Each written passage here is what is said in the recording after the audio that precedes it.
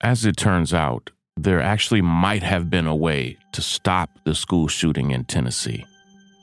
We just learned late last night that the shooter there purchased 7 guns, a ton of ammo, including multiple assault rifles and ammunition for the assault rifles, from 5 different stores, all while being treated and under evaluation for severe mental health issues.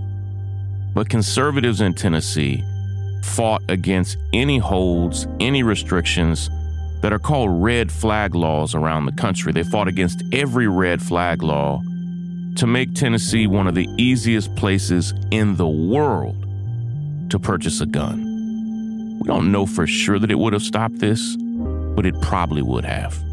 Let me unpack and explain it. This is Sean King, and you're listening to The Breakdown. The Breakdown. The Breakdown.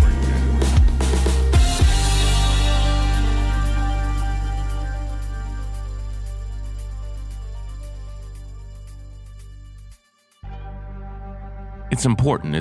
It's very important in this country for us to admit the level of difficulty and complexity of some of our worst problems.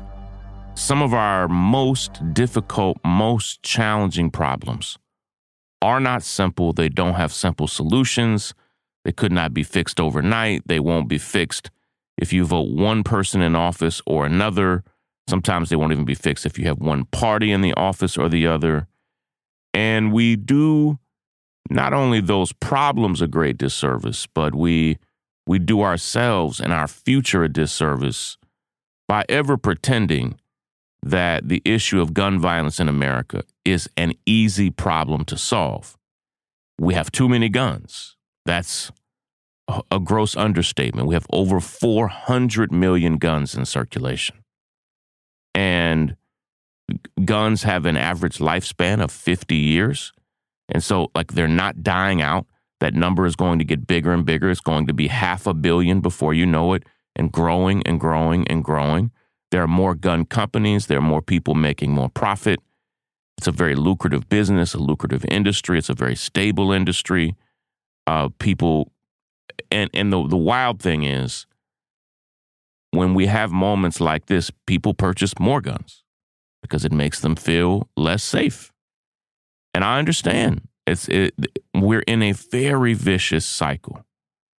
But we have to admit that we're dealing with a highly complex problem. This is what I talked about yesterday, and I won't just repeat everything I said, but we're dealing with constitutional amendments.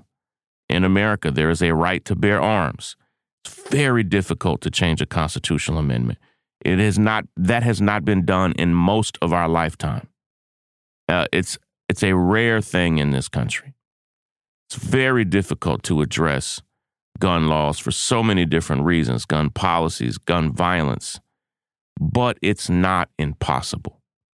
And what we just learned yesterday, late last night, is that the school shooter in Nashville was under a mental health evaluation and was being treated for severe mental health problems. And again, there's no judgment from me there on that. Not at all. That's a good thing. The shooter was being treated and evaluated for severe mental health problems, but proceeded to be able to purchase 7 different guns, including multiple assault rifles that are literal weapons of war that tore apart the bodies of 3 children and 3 staffers there at that school and gave them virtually no chance. And purchased not only 7 guns from 5 stores, including assault rifles, but a ton of ammunition, all without it ever creating any red flag. And in dozens of states across the country, red flag laws have been put in place that put a pause, a hold on someone making a purchase of weapons when a red flag of some kind comes up, including some type of mental health issues. But in Tennessee, and I just watched the videos of conservatives in their state legislature fought hard against any red flag laws. They wanted anyone, anywhere to be able to purchase guns anywhere, including in most places in Tennessee, you're allowed to sell guns on the street with no permit. Like, it is crazy how easy it is not just to purchase a gun, but to purchase weapons of war. Like, here's the thing. Can't we at least make it more difficult to purchase assault rifles? Why not have a red flag come up if someone is being treated or evaluated for mental health issues? Like, why not? Why not require training and evaluation for such things? Why not? It's outrageous. And I'll tell you why right after the break. We'll have a quick word from some of our sponsors. What I have to say, I think, is heavy but needs to be said. I'll be right back. The breakdown. The breakdown.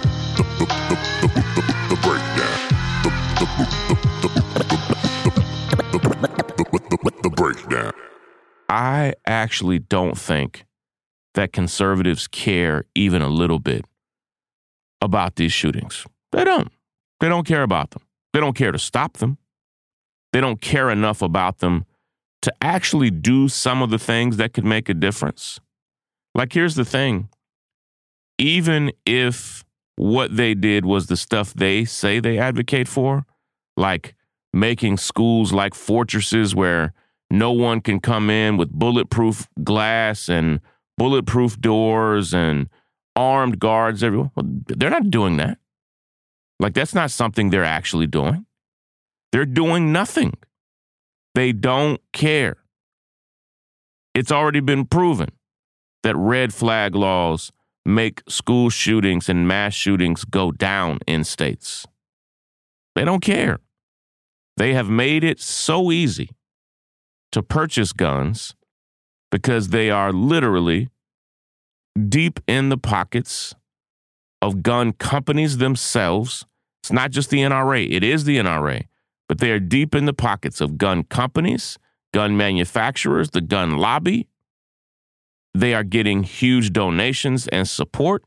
Those companies are promising jobs to conservative states, conservative cities and counties and states. And so conservatives are bending over backwards to make it outrageously easy to purchase guns, to purchase ammunition, including assault rifles, even though they are fully aware that this will be the result. We will have more mass shootings. Mass shootings have drastically increased over the past 20 years, over the past 10 years. And you can tie their increase directly to the expiration of the ban on assault rifles. And now that assault rifles are everywhere, tens of millions of them in circulation, it makes these school shootings damn near impossible to stop. And I truly think that conservatives don't care. They say they're pro-life, but when you challenge them on the 1,001 things that they don't do to protect the lives of children and everyday people, they've got nothing. Listen, I've got to run the kids to school this morning, but incredibly frustrating because we're learning that in many states around the country, this shooter could not have purchased these weapons or this ammunition. Who knows? Maybe they would have done it somewhere else. But we'll never know because it was very easy to do. Take care, everybody. Break it down. The breakdown. I'm Tiffany Hawkins. I'm Alan Boomer. And we are the Momentum Advisors. Every single week, we talk about wealth management, personal finance, and entrepreneurship. We are financial advisors by day. We're entrepreneurs by night. We're building wealth for ourselves, and we want to make sure that you understand how to build wealth in your own family. Tune in for shows like Is Your Money Racist? Retirement Savings, Investment 101. We literally run the gamut on all the things that you need to know about financial wealth, creating a legacy for your family, and really just wealth creation as a whole. What we find is that these conversations are happening, but they're not happening as much as they need to in diverse communities. And so we're bringing a new voice, a new amount of energy, and we want you to tune in. So we bring the tips, we bring the strategy, and we always bring the good news. So make sure you tune in every week to the Momentum Advisors. There's something for everyone.